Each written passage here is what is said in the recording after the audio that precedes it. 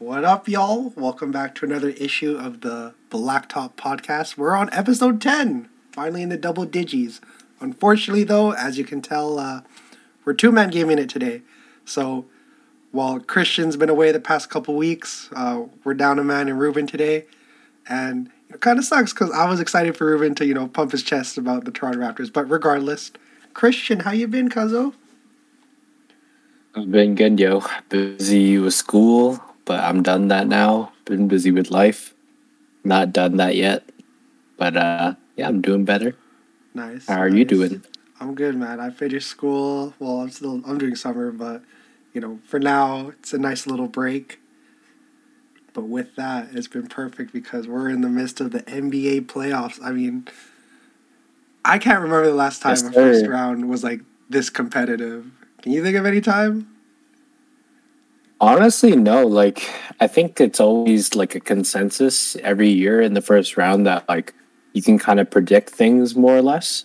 And you can still do that this year, but I think it's the competitive edge in the playoffs. And I think that's thanks to the play-ins being a thing. I think it really shows the teams that are coming out of are coming to play. At least this part. I mean, we'll talk about those teams that have been knocked out already. No doubt. Yeah, no, I think the play-in, I think not only from a competitive standpoint, or actually, I guess, yeah, from a competitive standpoint, I think it gets the juices going earlier. Because especially if you're like a team like the Pelicans who had to get it out the mud, you're kind of more already locked in than, the classic 8th seed going against the 1st seed, David versus Goliath to the maximum effect. And now we're seeing well, granted they're down 3-2 right now, but I'm not gonna lie, I'm hoping there's a game 7 for that series. Yeah, definitely. But with that, y'all know how we start every episode. We have our takes. So, Christian, do you want to go first, or how you feeling? My take of the day? Yeah. This one is brought to you by a basketball group that me and DJ are in with some other friends from home. My take of the day is that Michael Jordan is the GOAT. Obviously this conversation can be rebutted back and forth on ours end, but to be completely honest, the one thing that always I think gets me the most is that Ron has always been chasing accolades. And if you're thinking about the greatest player of all time, I think it encapsulates a lot more than just stats. And the fact that LeBron, all it means to LeBron is stat. It kind of washes away him just being the player that really shapes a generation. And to me, that be seen to me as the greatest player of all time. Whereas Michael Bulls for all 13 years of his career. No, I don't know the number. No, well, he had that short stint with Washington. Yeah, but yeah, regardless, he did have that short stint in Washington, kind of to end off his career. But that said, pretty much did it all with the Chicago Bulls. Never really chased rings by hopping onto other teams. With Patrick Ewing or fucking Hakeem Olajuwon in the day. He was loyal to the soil, and it paid off, and it's the greatest story of all time in basketball. You're never gonna look back and be like, "Wow, LeBron was really grinding when he teamed up with Prime D Wade and Prime Bosh." Come on, man! What kind of is that compared to two fucking dudes drafted onto a team and winning a championship, 3 championships. Dennis Rodman wasn't drafted, but granted, he also wasn't Well, the first 3 rings though. Oh, true. Oh yeah. Given that they obviously had some additions to that team, but no one that obviously put him over the top a team guard Dwayne Wade. But yeah, the second 3P, even Dennis Rodman, we're not really let's not put Dennis Rodman on the same pedestal as players like Kyrie Irving and whoever else that LeBron has really teamed up with, Anthony Davis, like those are first team players. Like Dennis Rodman is a great player by all means, but he is not like, he's not everything that you're never gonna Anthony go Davis to him. is. Yeah, if you need a bucket. Yeah. But yeah, that's my take of the day because I'm heated. Yeah, so these are all guys that we went to high school with, the group chat that Chris was talking about, and they have it out for Michael Jordan, man. The stupidest reasons, the fact that he can't shoot the three, which what the fuck, neither can LeBron really, but I think it's insane because my take kind of goes into that as well. Not necessarily who's the GOAT, but I will say Michael Jordan is hands down the greatest player to ever pick up a basketball. When you compare it to guys like, LeBron's cool and all. If we were to really go by accolades, obviously Bill Russell would be the GOAT, but granted, that's kind of similar to the Bob Cousy thing. But no, I just think when you come down to it all in regards to who's been able to really get it out the mud and really grind and get that full championship experience from beginning to end, it's Michael Jordan. He's the face of that. Even Kobe. Kobe's cool and all. I love Kobe, God rest his soul, but without the acquisition of a guy like Shaquille O'Neal, none of that shit happens. So when it comes to getting out the mud, I think Michael Jordan's the poster boy of that. Now, for me, 100%. For me, my take is this. I think the Brooklyn Nets have killed the idea of a super team. And in my opinion, as loaded as their roster seems, I think it's going to be more of the same next season. Obviously, if you've been living under a rock, they just got swept by the heir apparent, in my opinion, of basketball greatness, Jason Tatum. And this is a team that wasn't even fully healthy. Granted, Robert Williams came back, but as we've seen, he's still not 100%.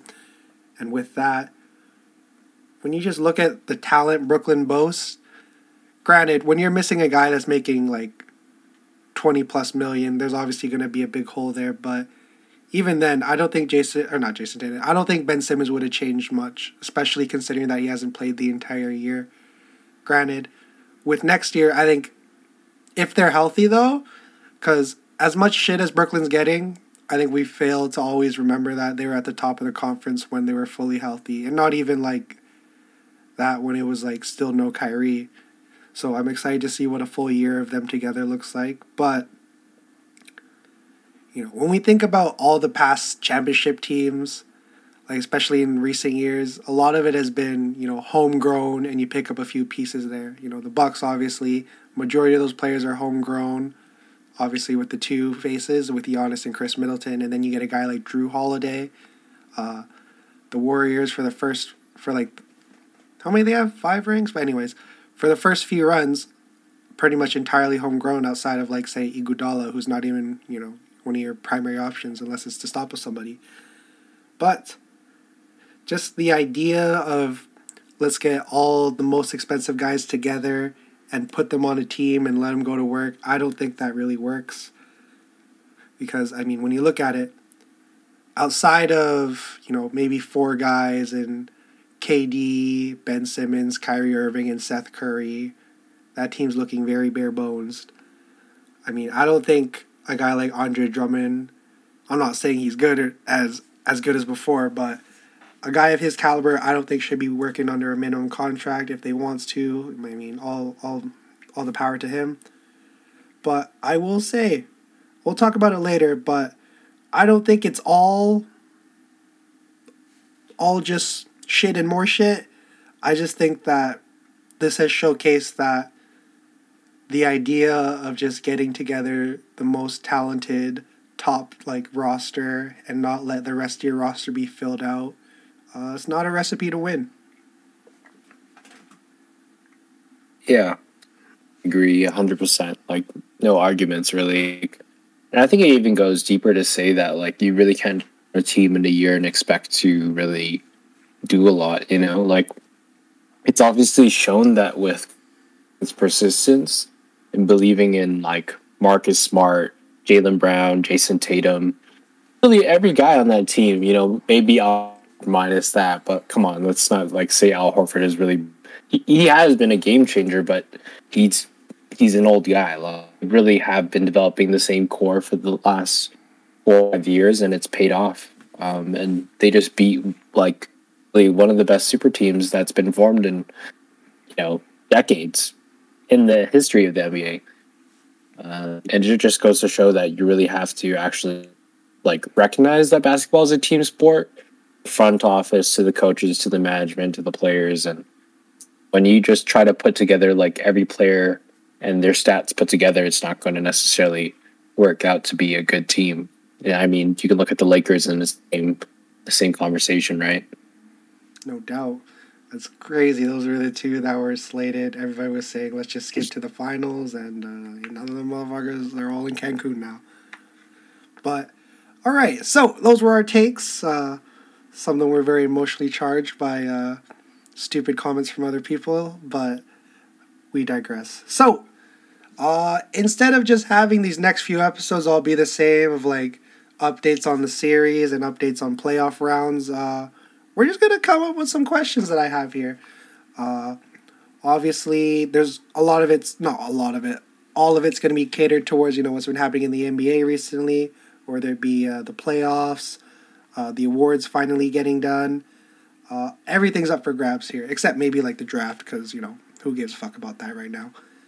But, okay, question 1. Kind of an extension of my take. What's next for Brooklyn? Man, that's a tough question, honestly. Because, like, after talking to them, I still feel that, like, obviously there's positives. They have a great fundamental core off of. I just don't know what it's going to take for them to actually become a championship caliber team if it's not in the state they currently have, Like, another move isn't necessarily going to be what it takes for them to push them over the hump. Yeah, I don't know. Like, me, I think it's like getting Ben Simmons playing 82 games next year. I think first thing.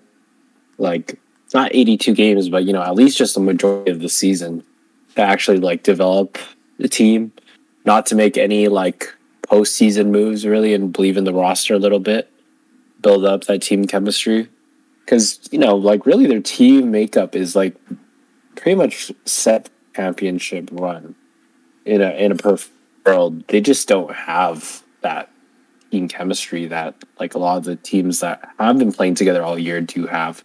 Like, minus the, like, for example, like the KP move on the Mavs, like they've kind of still developed with Jalen, Luka Doncic, and Dwight Powell has obviously been getting more time, Dorian Finney-Smith, and you look at a team like that, and obviously that roster makeup doesn't sound better than the Nets on paper, but because they have been working together for a whole season, it's obviously correlated to them looking like they're going to close out this series against Utah. But like that's just an example, like a team that's actually working together and calibrating together, that obviously translates to winning basketball.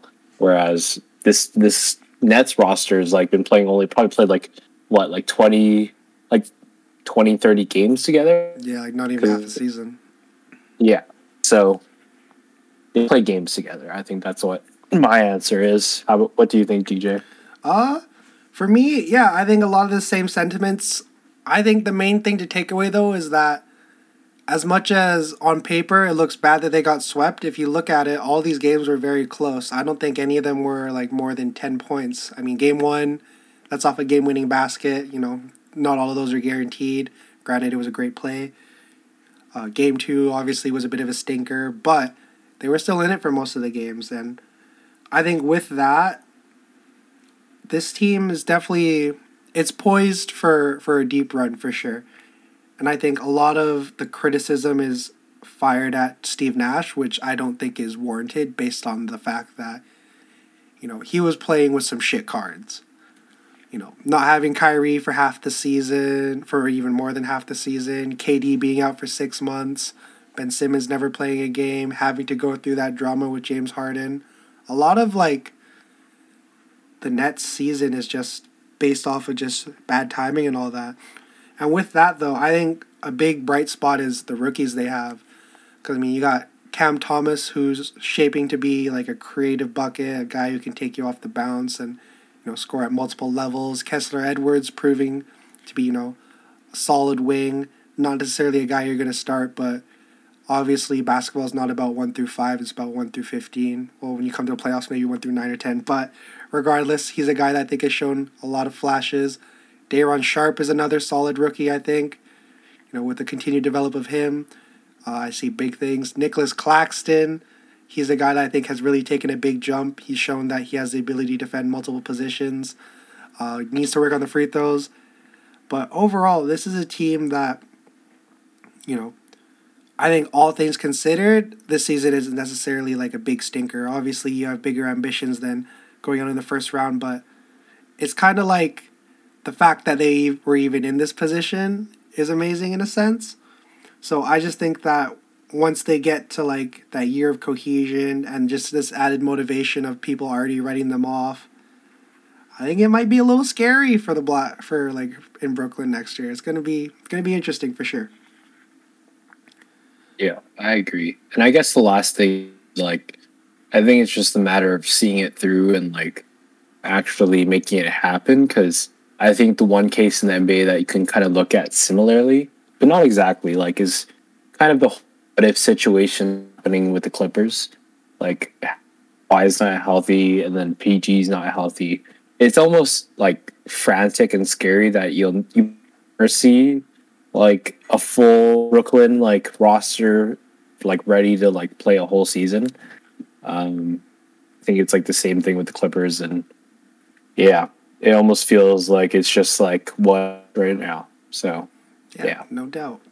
All right, next question. So if you aren't aware already, for the most improved award this year, it was given to Ja Morant. Now, first of all, if you've listened to any of our past episodes, we're kind of on the fence about it. Now, obviously, if we were to go by like the letter of the law, he's definitely up there. But I know for me personally, though, I think most improved's not necessarily a guy who was already really great, because Ja Morant averaged pretty much 20 points last year. I think it's about a guy who's, shown flashes, but has really taken that next step. So this is a two-parter. First of all, Christian, do you think there were any big major snubs for most improved? And the second is, what's up with the awards? Defensive Player of the Year used to be such an amazing statue of, like, I don't even know who it is, but it's just a guy down in his stance. Now it's just a ball. It's the same thing with like all these other awards. So yeah, Christian, first of all, do you think there are any snubs? And do you like these new balls awards? I mean, I think the obvious ones are definitely, for me at least, Dejounte Murray and Jordan Poole. I think both of those players kind of pretty much encapsulate what it means to be the most improved player. You also kind of see it in how their teams have improved. Obviously, with the Spurs, they're like a developing team, but you've seen like a lot of how DeJounte Murray has like kind of the Spurs to newer heights, even with being such a team. Like, he's really put the team on his back, and he's such a positive on the floor. And same with Jordan Poole, where he like kind of went from being like kind of this player that's known to be on the bench when Curry's playing to, basically starting over Curry in the playoffs right now, just because of injury and like being trusted on that level. Like he on another team, like if he were to hypothetically be traded tomorrow, could be the superstar of another team. Like, that's how good he's gotten, and it's pretty ridiculous how like someone who is like can be a contender for an MVP won the most improved player award. But yeah. Also, yeah, the awards, kind of how they're doing it. It's cool, like how they're kind of making it more personalized. Like, I know in the past, like they've kind of just done like different things for every award. How they're kind of like making it sentimental for every like award. But I don't know why they're not giving trophies. Like, the ball thing is just kind of like, it's so simple, but it's not that cool. I don't know. I think Defensive Player of the Year is the one so far I'm like, yeah, that should be the 3-point stance, man.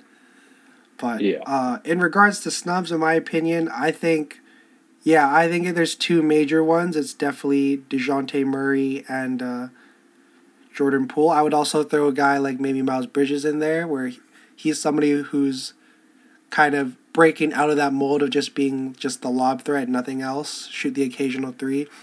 He showcased improved handling of the ball, the ability to be, a secondary option to LaMelo Ball. And that's on top of the fact that he's already such a crazy lob threat, such a crazy player when it comes to taking you off the bounce into the rack.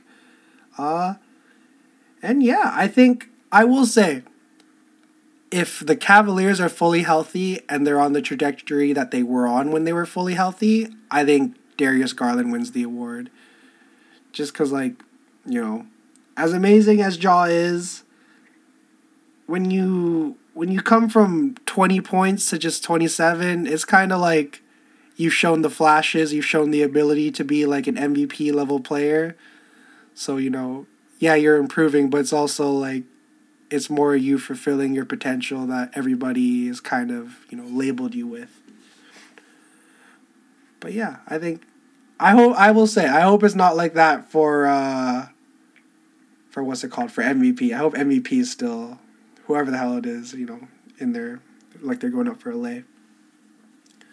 So, next question. This was just like a little buffer zone between this next one. Are Boston the title favorites after their play in the first round, you think?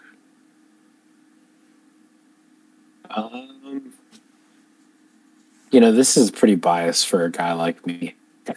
I honestly think they are. I think like with the momentum they're going off of, it almost is very like reminiscent of like if you look at Jason Tatum, very reminiscent of kind of the passing of the torch where every player has kind of gone through those first few years. Like given, maybe he needs a few more years before he's championship ready. Who knows? Like this is the first round, but I feel like gone through the years of kind of suffering. He's been close, but not exactly it. I think this could be the year that, like, especially with how every single player is playing in Boston, I do think this could be the year where they're like the genuine favorites to win. And they just have such a well-constructed team. It's such a good time for Robert Williams to be back. Marcus Smart is obviously on a defensive player of the year, like high. Jaylen Brown is playing like exceptionally well too. He's also fasting Ramadan. So I don't know, man. Like, I don't think any team has really shown the kind of strength that they have so far, besides the Warriors. But it's my other take. Now, obviously, I disagree. I will say next round is going to be very interesting. The way they're playing is I think it's very reminiscent of the Bucks in the beginning of their playoff run, where they're absolutely, like, I don't even necessarily want to use the word killing, but they swept them, so they killed them in a sense. And yeah, I think just the way that roster's connected, considering I think that and the kind of the storyline is so well in their favor, low key. It sounds really nice, a team that everybody was saying they need to break up their two best players, and they have this, assumedly like ugly players only meeting where they call out their top guys, tell them they need to pass the rock more. You look at Jason Tatum, he's averaging 7 assists in the first round. Crazy shit. And yeah, I think definitely the passing of the guard, I think, is a crazy thing to look at right now, because you think about it like this: they're a team that's not only heading into the second round with the high of sweeping in the first round, but they're on the high of sweeping arguably the greatest offensive player the NBA has ever seen in Kevin Durant. Two of them, in fact, with Kyrie Irving as well. And just that, and just Jason Tatum's that dude. And with getting Robert Williams back, and I think Al Horford was a big X factor for that first round. He had a 20-13 game in game one. And that's a dude that I think a lot of people forget. 5-time All-Star, all defensives, all NBA teams. Al Horford is still that dude, regardless of the age. He has the ability to really help bolster that big rotation that already is like super solid when you include a guy like Daniel Tice. They're a team that definitely has championship depth, but next round will be a test if they have that championship medal. And I will say it's definitely not going to be a short series. I'm anticipating and I'm hoping and I'm ready for a war between them and Milwaukee. That's going to be a good series. I was going to ask because I don't think we have it written down in our questions here, but I mean, quick little side question for you, DJ. How do you feel about, that series went up for your Bucks against the Celtics? Well, the season series was tied 2-2, and I will say the games that they lost, I think were games where the team wasn't fully there. And I think the only game, I don't remember the first game, but I remember Christmas Day. I'm pretty sure both teams were healthy and the Bucks were able to pull that out late game. Now, obviously, I'm not saying it's going to go exactly like that because these are, at this point in time, basically two distinct different league teams. They're teams that have gone through the fires and ready to see if they can come out the waters with the chip. And I'm not going to lie, I don't want to say that I'm concerned because I'm really not, but I will say the Chris Middleton thing is, it's in the back of my mind, but I think also considering a guy like Robert Williams came back from a tear, whereas he just has a sprain, in the timelines they did, I think Chris Middleton will be back in this second round, and I think we will see more Middleton magic. Not only that, but, I mean, you look at the way Giannis is playing. He's playing like a guy that's, been there and done everything, and he's playing like a guy that wants to win. And I think it's the perfect matchup for the second round. This is, in my opinion, we're probably getting what honestly could or should be the conference finals next round. And, I mean, you look at Milwaukee's second round last year. They went to war with Brooklyn. So, yeah, I think all things settled. As a Bucks fan, slightly concerned. I'd be dumb to say I'm not, just with not having your second best player right now. I think he will definitely come back in this next round. But when you have a team with Giannis Antetokounmpo, who's one of the most dominant players since Shaquille O'Neal, in my opinion, more in a sense, it's hard to pick against him.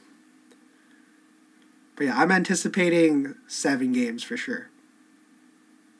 Yeah, I think that's pretty calm from a proud Bucks fan. I must admit that was well composed, and I agree. I think it's a 7-game series for sure ahead. I wouldn't see it any other. They're just clashing teams. One team can't guard the other, but the other team can't guard that other player. No one's guarding Giannis, but no one's guarding Tatum. They might guard each other. Concern. Yeah, I think I'm curious who's going to be the primary on either. But yeah. So, shoot. Yeah. All right. Okay, next question. I'll go this one. Okay, so considering we're all just locking in the fact that Chicago's gonna lose next game, which in my opinion, there's no reason why they should win next game. I'm gonna eat that now. Knock on wood. Is Chicago going to create any smoke next year? This is a team that early on in the season, everybody had their chest pumped up about Chicago.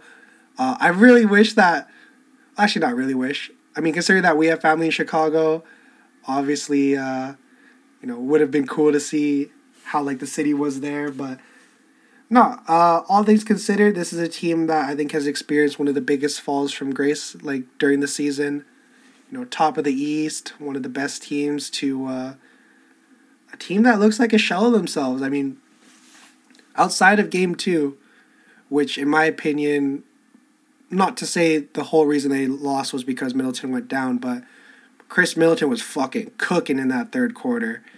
And he looked he was about to take over. And then obviously what happened. But even then, what happened in Game 3, I think a lot of people expected Milwaukee to just be, an injured animal, a buck with who's already been shot in the leg. And it's just time to mercy kill at that point. But it's in fact been the opposite. I mean, an average margin of, I think it was 30 and 20 in these past 2 games. I think that as great as Chicago is on paper, there just hasn't been that kickback, that heart that shows that they're willing to necessarily die. You know, I think that guys like Bobby Portis obviously exemplify that. Guys like Giannis exemplify that. Where, I mean, just last year his fucking knee went backwards and he was ready for the finals. And I just think that, you know, with Chicago on top of the Zach LaVine going into protocols recently, it's definitely going to be. It's definitely going to be a off season. I don't necessarily think they make any moves, but I would love to see what their team looks like fully healthy, and similar in the Nets to where, you know, not having a guy like Lonzo Ball for a good chunk of the season I think really hurts cohesion. And hopefully, you know, everything's okay there, but yeah, I think the team just really needs they need some wings, man. You know, as great as Patrick Williams is, he's a few years away from his supposed potential of being the next Kawhi. If there's one guy I'm looking to trade, though, I would say it's Kobe White. I think Ayo Dosunmu has showcased his ability to not only be, you know, a solid guard in your rotation, but a guy who can, like, facilitate. I think he had, a 15-assist game. Not only that, I think he's one of, you know, there's shades of Drew Holiday, I will say. And I don't take that lightly because, in my opinion, Drew Holiday's the best perimeter guard since Gary Payton. And Ayo Dosunmu is a guy that should definitely be an all-rookie team, and I think will definitely make all-defensive teams later on. And yeah, I think they definitely have the ability to have a nasty backcourt defensive duo. I think it's just a matter of Zach LaVine and DeMar DeRozan kind of, you know, shoring up and, you know, putting this team on their back as much as DeMar supposedly did that this year.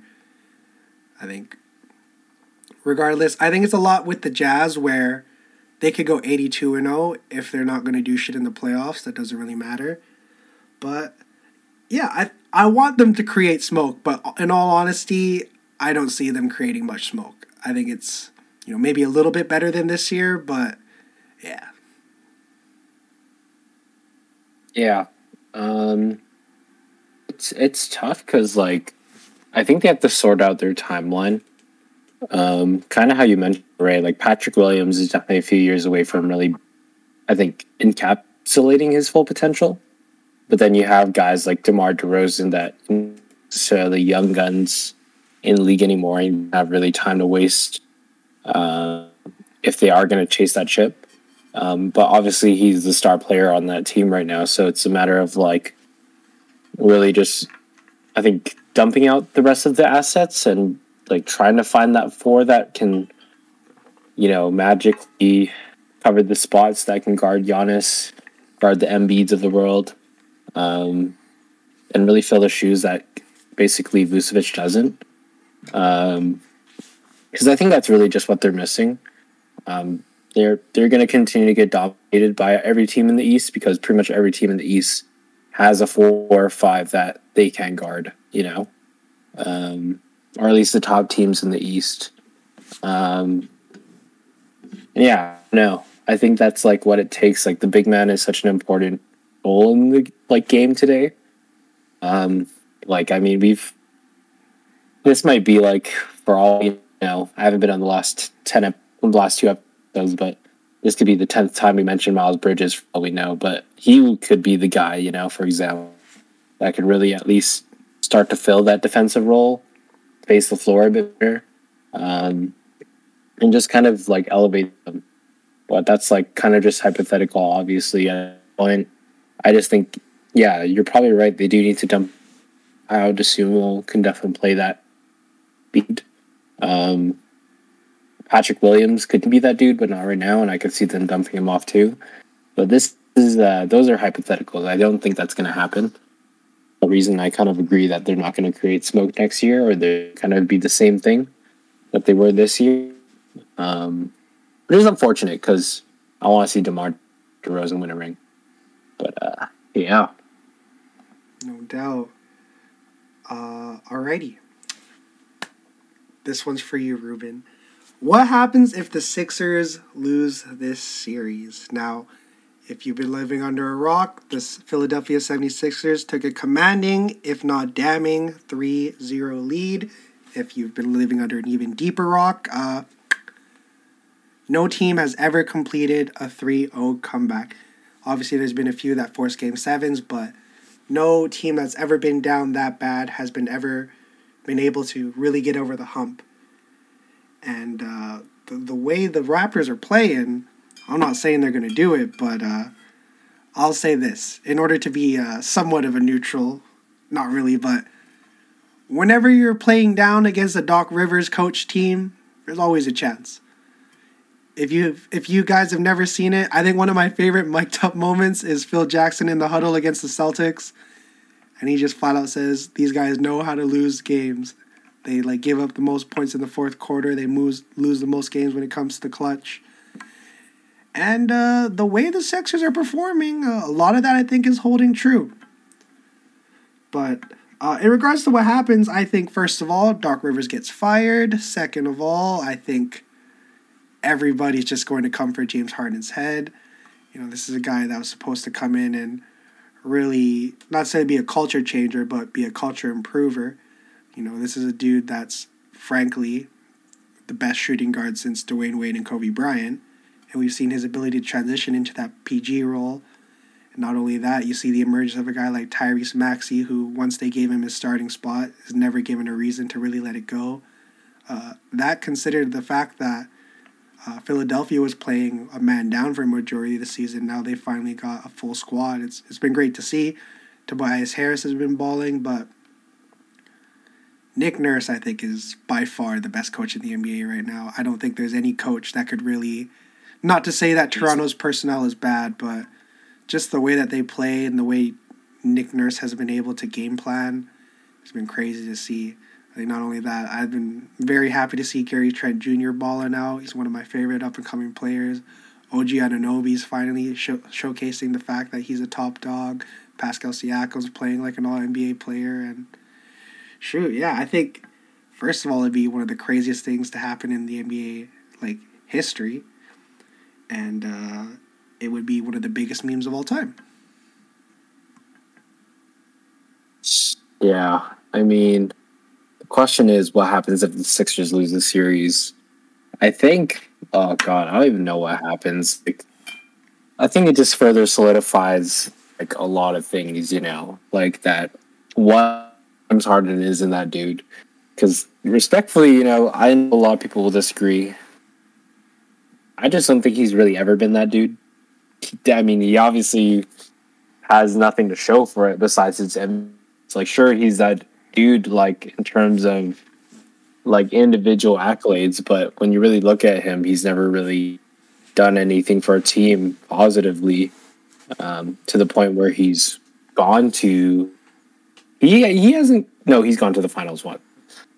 That was the 1 year with the Thunder. That doesn't count. That whoever is listening to this, stop. You cannot argue with that. Come on, he was coming off the bench. He didn't even have a beard yet. Or if it was a mini beard. That's fucking stupid. Anyways, no, yeah. I don't know. I don't think he's really ever been that dude. He's obviously a talented player, but he's really in my mind, he just kind of falls into the same category as Russ, where it's he's a great player, but he's never going to amount to anything because he doesn't make players around him better. He's definitely been doing something for Philadelphia, but he's not doing, I think, what they've expected of him. Really, they traded away a lot of their future just to get this one motherfucker on their team, and they're losing to really a young Raptors team. To give up 2 games to a young Raptors team, on paper, this should have been a sweep of a series too, in my opinion. But it's not, because I don't know. There's a lot of question marks. I think Doc Rivers gets fired too. That's an obvious one. This dude, I don't even know why he has a job in the NBA, frankly. But yeah. Next question. Yeah, I think to add, unless the Sixers win a championship this year, Doc Rivers should get canned.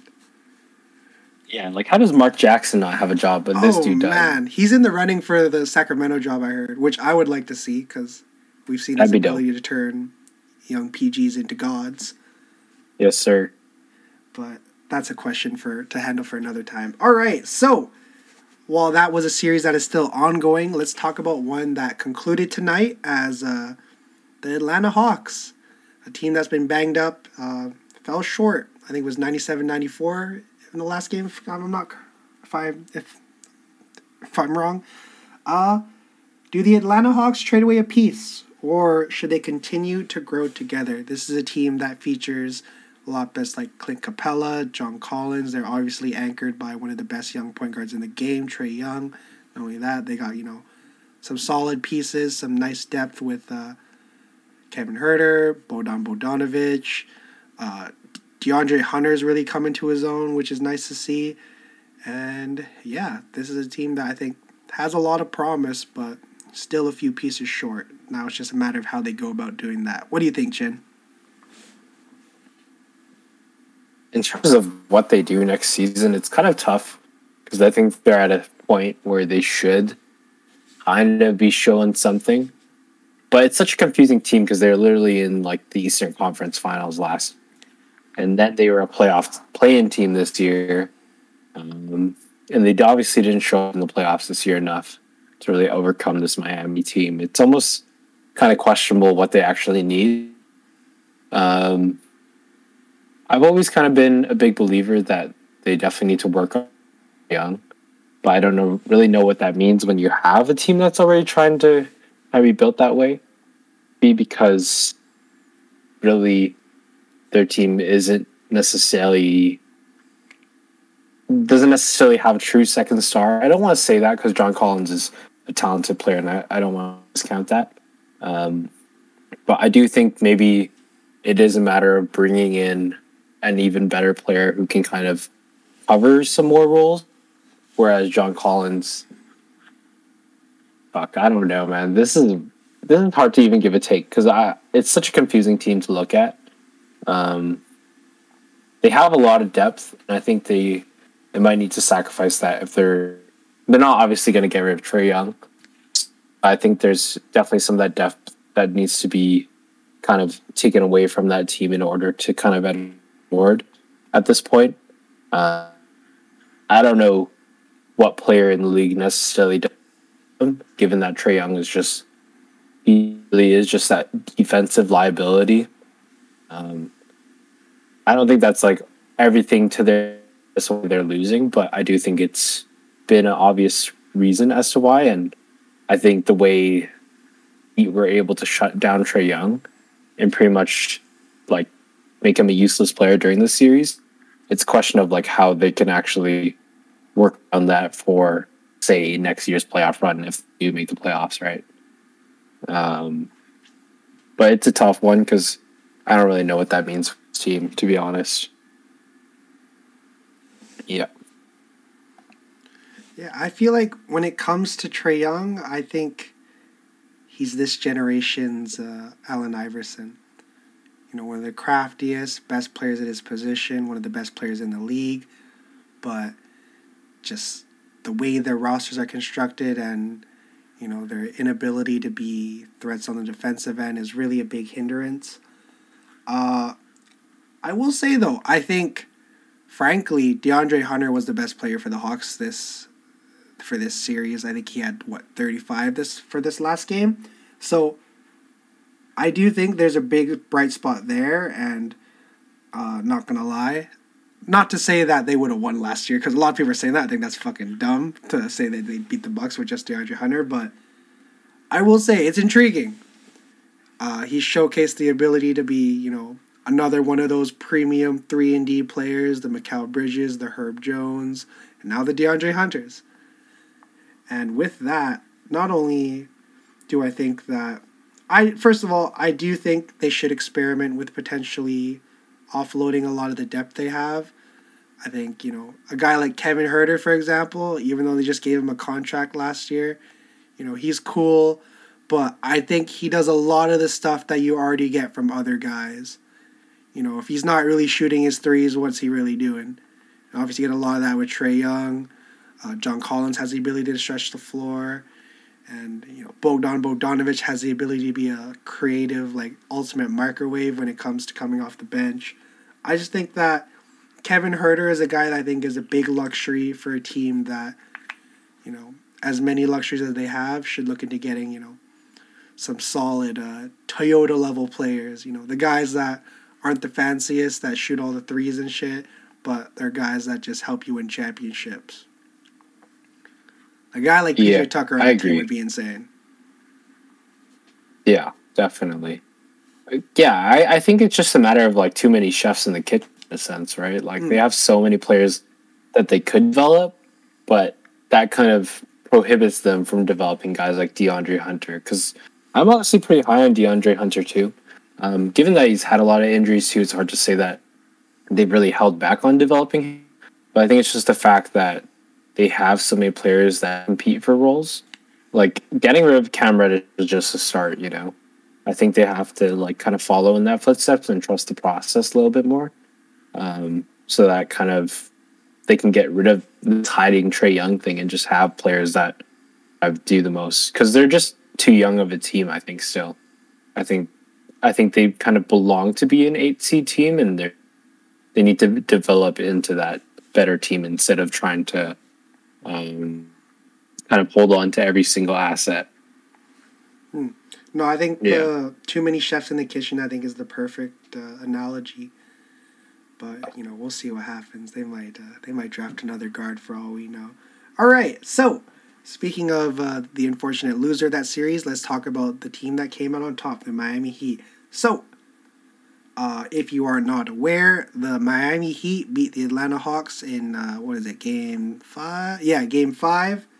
But they were down two of their, not only best players, but two of their leaders. Kyle Lowry out with, I believe it's a knee thing, or that might be Jimmy Butler. But either way, they were down Jimmy Butler and Kyle Lowry, yet they were able to snake out the win. So, Christian, how do you think the Miami Heat go about navigating this potentially tumultuous times with two of their best players experiencing injuries? I mean, even though they're going to go up against Philadelphia or Toronto, I think it's a matter of a few things. Like, I think what they've done best in kind of being a successful team is trusting their roster. Giving at some moment keys to guys like Omer Yurtseven and like, is it Caleb Martin that's on that team? There's two Martin brothers. One of them which Martin brother? The Martin brother on their team. Like, examples like that, I think it's the matter of trusting their team. Because guys like Tyler Hero, Duncan Robinson, all can kind of have those for that team. So I think it's not a matter of, like, how some teams will play where, you know, when one star is out, they lean on one star heavily. Like, I don't think it's a matter of giving the ball more. I think it's a matter of playing, like, Miami ball. Because you're going to go up against a team like Toronto. Okay, now I'm not going to say it's going to win that series. Who knows? But say they do go up against Toronto, right? Like, that team is really built off chemistry as much as Miami is. And I think if they try to place the ball with a guy like Bam, like hypothetically with Lowry and out, like, that's not going to be successful. Especially that both Philadelphia and Toronto really are, like, two teams that are really heavy in the paint. I don't think that's going to work. So it is a matter of trusting their other players, kind of everyone to just, like, step up. And I think, like, a guy like Tyler Hero can step up if it is needed. So yeah, I think it's really just about trust. I don't think there's, like, really much more to it. What do you think? Yeah, I think trust is a big thing, but not only that, you touched on it earlier, the depth at the Miami Heat feature is crazy. Because, I mean, if we look at today's game, their leading scorer is a guy who's played, like, probably, could count on my fingers how many games he played this year. But Victor Oladipo finished with 23 points, 3 assists, and 3 steals, and shot 50% from both the field and the three, and 100% from the free throw line. Victor Oladipo is probably, like, the biggest luxury this year, considering that he's playing on a minimum. This is a dude who's a multiple-time All-Star. He made All-Defensive and All-NBA team in the same year, which I was trying to look up how many people have done that, because I don't think it's been a crazy amount, but he's in that club. And, yeah, I think just the depth that they feature is insane. But the main person I would kind of, not necessarily challenge, but I think the one player they really need to step up is Bam Adebayo. I mean, he's averaging like 10 points for the series. Obviously, his game's not heavily predicated on being an offensive threat, but, you know, if you're this guy that's coming off an Olympic medal, playing on the greatest team in the world, playing with like some of the greatest players, which, you know, KD, Jason Tatum, the list goes on and on, you can't be putting up 10 points per game. Now, obviously, Bam's a big part of the defensive effort, and I think he's been pretty solid on that, given that, you know, they held Atlanta, probably one of the highest scoring offenses and one of the most potent offenses, to less than 100 points. So they're doing their job on that end, but I just think that in order for them to be successful, Bam has to be, you know, he's shown that ability to grow from that two-way player, or to grow from that mainly defensive role that he's been labeled with and really blossom into a two-way player. He's a guy that I think has the ability to give you 20 and 10 on any night, but now it's just a matter of him actually doing it. So I will say, regardless of who they play next year, I think one person that really needs to let their presence be known and put their stamp on the series is Bam Adebayo. For sure. Yeah, I agree. Even though my take was really keen on him, I do think he does need to step up. I think it's just more in the matter of, like, if he steps up, like, it shouldn't just be, you know, him getting the ball and, like, him. I mean, his game isn't really being the player on the floor, has been, but I think the key for Miami is to really, like, rely on their depth, like kind of mentioned Victor Oladipo, to not really change up that game, to just stick to the plan. Yeah, their team has crazy depth. Omer Yurtseven, I think, is a guy who should, if he doesn't have a role there next year, he could definitely be a backup till I'm like 29 out of the 30 teams, low key. But so his stock went up this year. Oh, no doubt, he's definitely gonna have a good job for the next few years. All right, so that's kind of the end of the questions about the specific teams. Considering that I kind of asked Ruben this out the blue, there's going to be some kind of player-specific questions. But before we get to Christian's playoff MVP, Christian, who do you believe has raised their player stock the most this season? There's a lot of guys that have been hooping out. There's a lot of guys that have been able to perform under the bright lights. But who, in your opinion, has really, you know, raised their stock?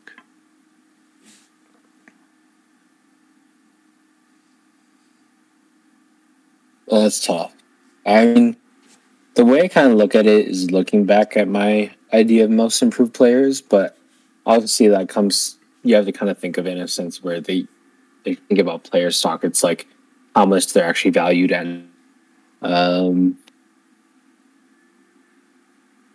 I think, like, in my mind, like, you're talking contracts and like what it looks like in the next few years. I think Jordan Poole really raises player stock because he's definitely deserving of that bag. The matter of if he's going to get it and what's going to happen with Golden State is another question, but he could get it somewhere for sure. I also think, I mean, Scotty Barnes, obviously his player stock went all the way up this year. We obviously didn't know anything about him and what he was going to be coming into the league, minus his university stats and whatever else. Like, we didn't know he was going to be the rookie of the year. But he was really the rookie of the year in one of the most profound classes we've had in a while. So it's really hard to say, like, how high his stock is. I was kind of looking at a diagram or just like a kind of a picture of all the, like, past rookies of the years, and I think he's definitely up there with some of the better ones. So yeah, I mean, I think he's like Toronto's max player in the next couple of years. Yeah, player. You could also go into the conversation of like role players that have really fulfilled more than they've kind of been expected to, like players like Owens, players like Mikal Bridges, Marcus Smart. I think Marcus Smart is another guy. Man, I'm on this for a while, but Marcus Smart is the type of guy who's like gone all the way up he's like become quite the facilitator for Boston. If you really look at the beginning of the season and where they're at now, like it is like black and white how good he has gotten at really like becoming a leader of that team. Like it's very I don't know how to explain it. It's very like Kyle Lowry CP3-esque where he really like slows down the game, controls players in a way that's almost intangible. And he locks up when it matters and he gets points when it matters, assists when it matters. But it doesn't obviously always show on paper, right? So I think his stock is definitely up there with those types of players. But yeah, it's in terms of the most, it's probably Jordan Poole still. I think like that dude could definitely get a bag somewhere else. Yeah, I think all the guys you've listed are definitely in that conversation. Man, I think the only way that Boston is as simpatico as they are right now is the impact of guys like Marcus Smart.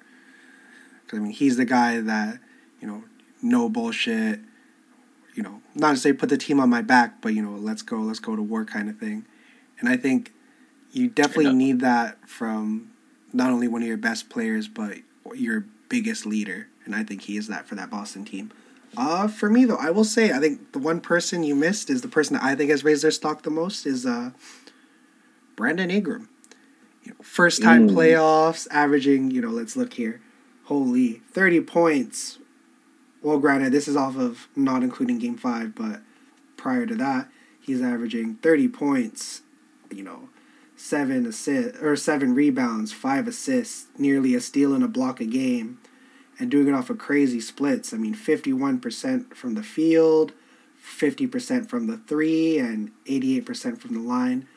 I think a lot of people forget that this is Brandon Ingram's first time playing playoff basketball. Everybody wants to, shower Devin Booker with love for the run he went on last year, which, all is definitely, well considered and well warranted, but Brandon Ingram, man, he's a guy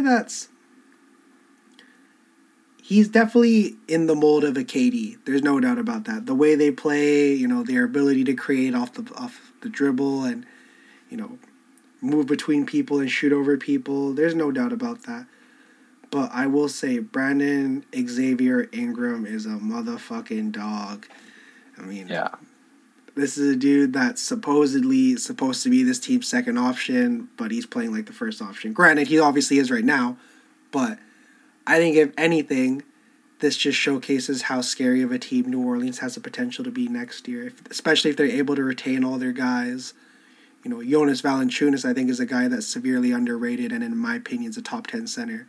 CJ McCollum, we've seen him be able to step out from, underneath the shadow of Damian Lillard and really prove to be a solid leader and a solid bucket getter, which he's always been. I think he has one of the deepest bags in the league right now. Even like their rookies, Herb Jones. I mean, we were talking, I will say, as stupid as some of the takes our friends make, we all agree that Herb Jones is low key, like the next up for the defensive wings. I think he's definitely in the mold of the Mikal Bridges of the world, but he has some sneaky athleticism. But bringing it back to Brandon Ingram, 30 points per game in their first playoff run is something that's I feel like is unprecedented. Like the only people that are in that company are the elite of the elite. As amazing as Giannis is, he's not even in that company. That's guys like Devin Booker.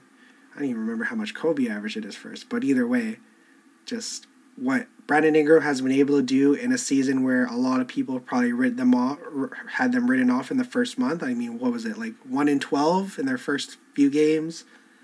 The way Willie Green has been able to manage the ship and, putting the ball in the hands of this young guy, Brandon Ingram.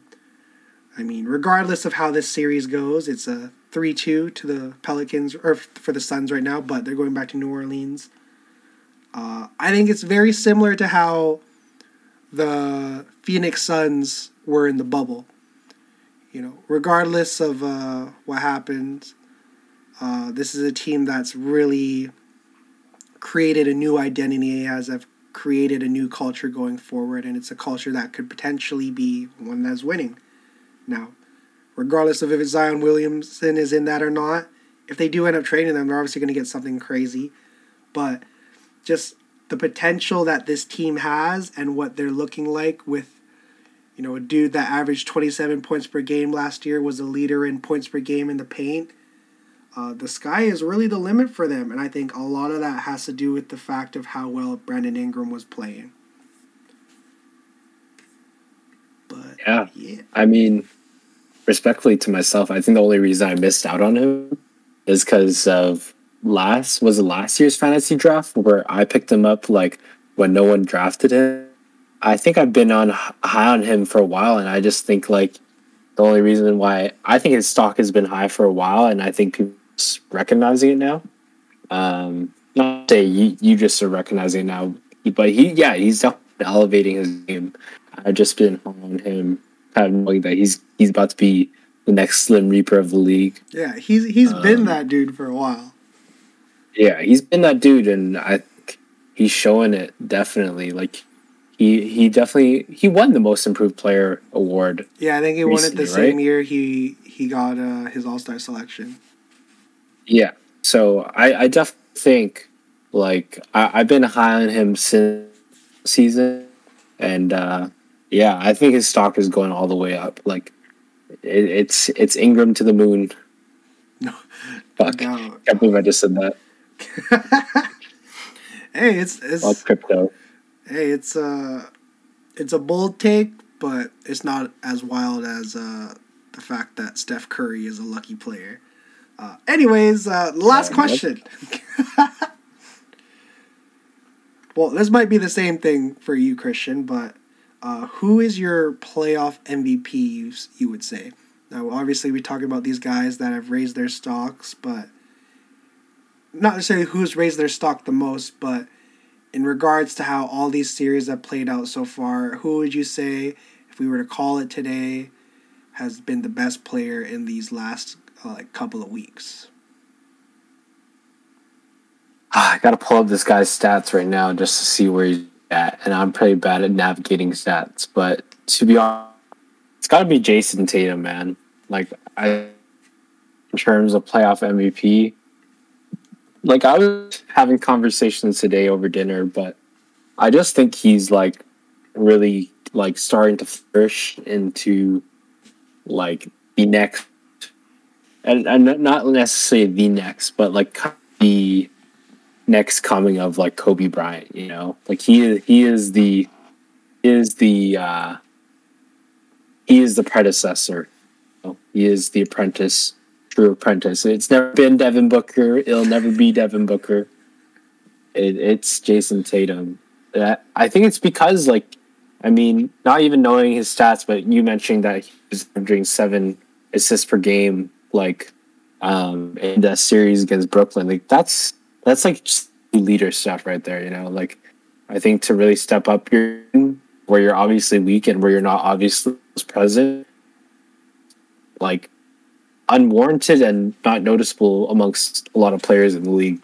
A lot of players in the league will kind of stick to their niche stat line, like where they're comfortable, and necessarily raise and like live above that. And the people that do are really great players. Like Giannis Giannis lives in like a stat line of his own. He's always putting up crazy numbers, but Giannis literally had like a 50-point game in the NBA Finals. Like that is like just like going to a level that he knows beyond himself, And I think that's really showing of Jason Tatum right now. I think he's like just looking at all these teams that are in the playoffs right now. I think he is my player for MVP, playoff MVP at least. I just don't see any like really raising the stakes as much as he is. But that's all because he's my favorite player. So next.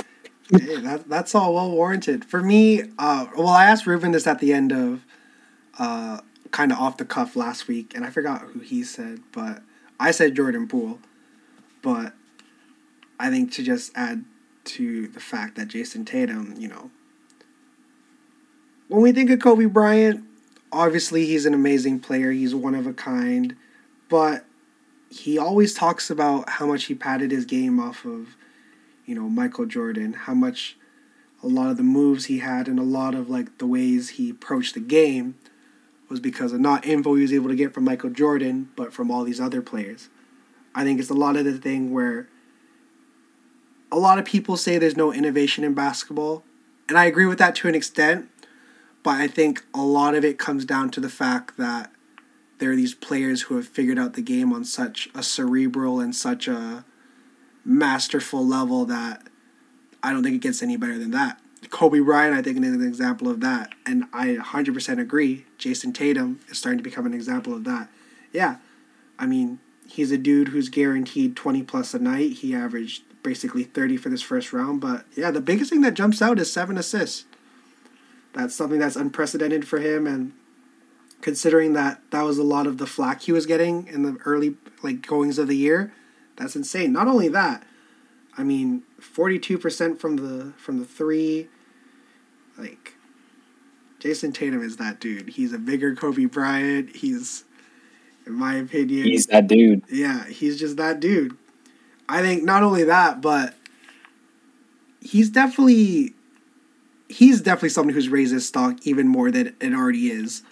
And in my opinion, we'll definitely do this later on once the next season starts, which is so far away. I don't even want to really think about it. But when we do rank our top players, by positions and then by overalls, I think Jason Tatum is top 5 at this point. The best small forward in the league, for sure.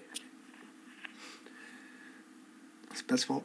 No, yeah, honestly, off the top of my head, yeah he's definitely in the conversation. Yeah. Depends on where you're positioning players, because he technically can be a power forward too. I think the way they're playing him, he technically is a small forward. This season, if you go by Basketball Reference, it's small forward. So yeah, and he's the best small forward in the league. Sure. Okay, what is KD? What is KD at? KD power forward for sure. He's got to be. Oh, probably now. Yeah. Oh, okay. Yeah. No. Guaranteed best small forward right now. Yeah, it's gotta be Jokic, Giannis, KD. Who's the best 2 in the league right now? Would you say Devin Booker? Oh well done. I guess Devin Booker maybe, and then Curry. Obviously, no, actually, John Moran was probably up there.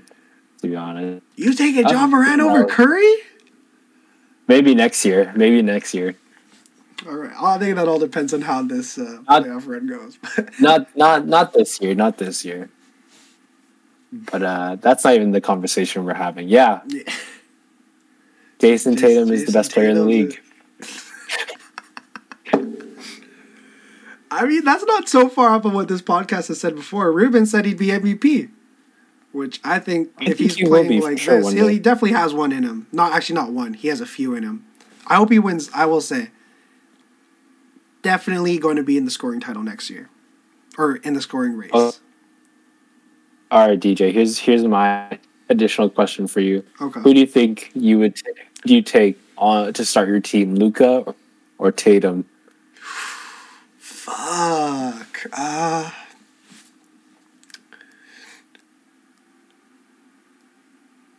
I'm going to take Luka Doncic. That's fair. I just think that while Tatum definitely has more athleticism, I think when it comes to really locking down the most important role on my team, which in my opinion is the point guard, Luka has the ability to play 1 through 4 in a sense. Primarily 1 through 3, but the ability he has as a shot creator, not only for himself but for his teammates, his ability to stretch the floor at unreasonable lengths, his ability to really just be a maestro. I don't think it's far off to say that Luka Doncic is Magic Johnson with a crazy jumper. The passes that he makes, the way he reads the game, you can tell he's been playing professional basketball since he was 15.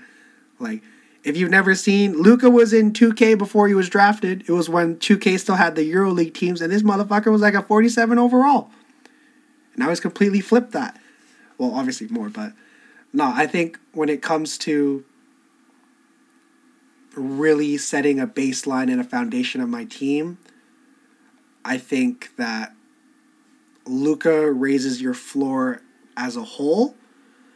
But when it comes to individuals, I think Jason Tatum is more valuable in that sense. Not that he can't be a facilitator, but just Jason Tatum's, like, the first thing you think about him is the fact that he's a bucket.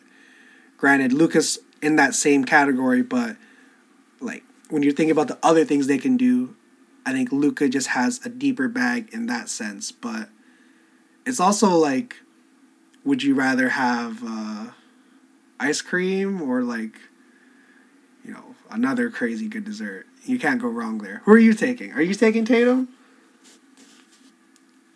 Yeah, you already got no. I guess take Tatum. Like, it's definitely a bias, but I think it's just a matter of him being like a player who we haven't really seen the ceiling of, and just I don't know what it is with him. Like he's definitely just like I think the most special player in the NBA right now. Obviously, there's no statistic for that, but he is gone to show that he's like can continue to elevate. He can like shine in big moments. He's already hit like a ton of clutch shots in his career.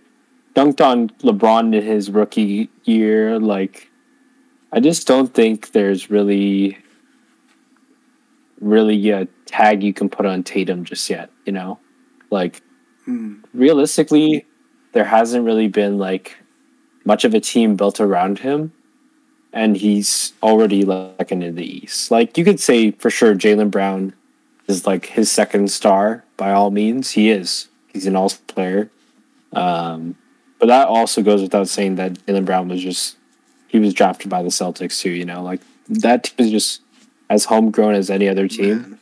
And they're second in the East, and a lot of that like is really to Tatum, and I think it's because he's a true leader. He can shine in big moments, and he can get you a bucket. Yeah, I think all those things really encapsulate what Kobe Bryant was, and not to say he is Kobe Bryant by any means, but he is the second coming. He's definitely he has more mama in him than Devin Booker ever could. You know, Devin Booker's a great player, don't get me wrong. But I lost all affinity for him potentially being the heir apparent when he got pissy about a mascot. Yeah, but that's my last take for the night. I respect that. Think, that's a solid take. There's no real wrong answer there. No, for sure. Only time will tell. Definitely. All right, but with that has been another episode of the Blacktop Podcast. We are officially at the double digits. That's only going to go up.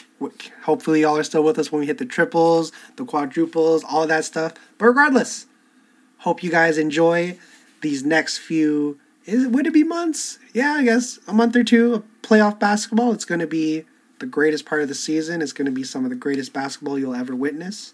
And yeah, truly just hope y'all enjoy basketball. You know, it's cool to have a team and all, but I think once you kind of peel back that lens of just strictly being a fan of a team, man, basketball is such a beautiful game.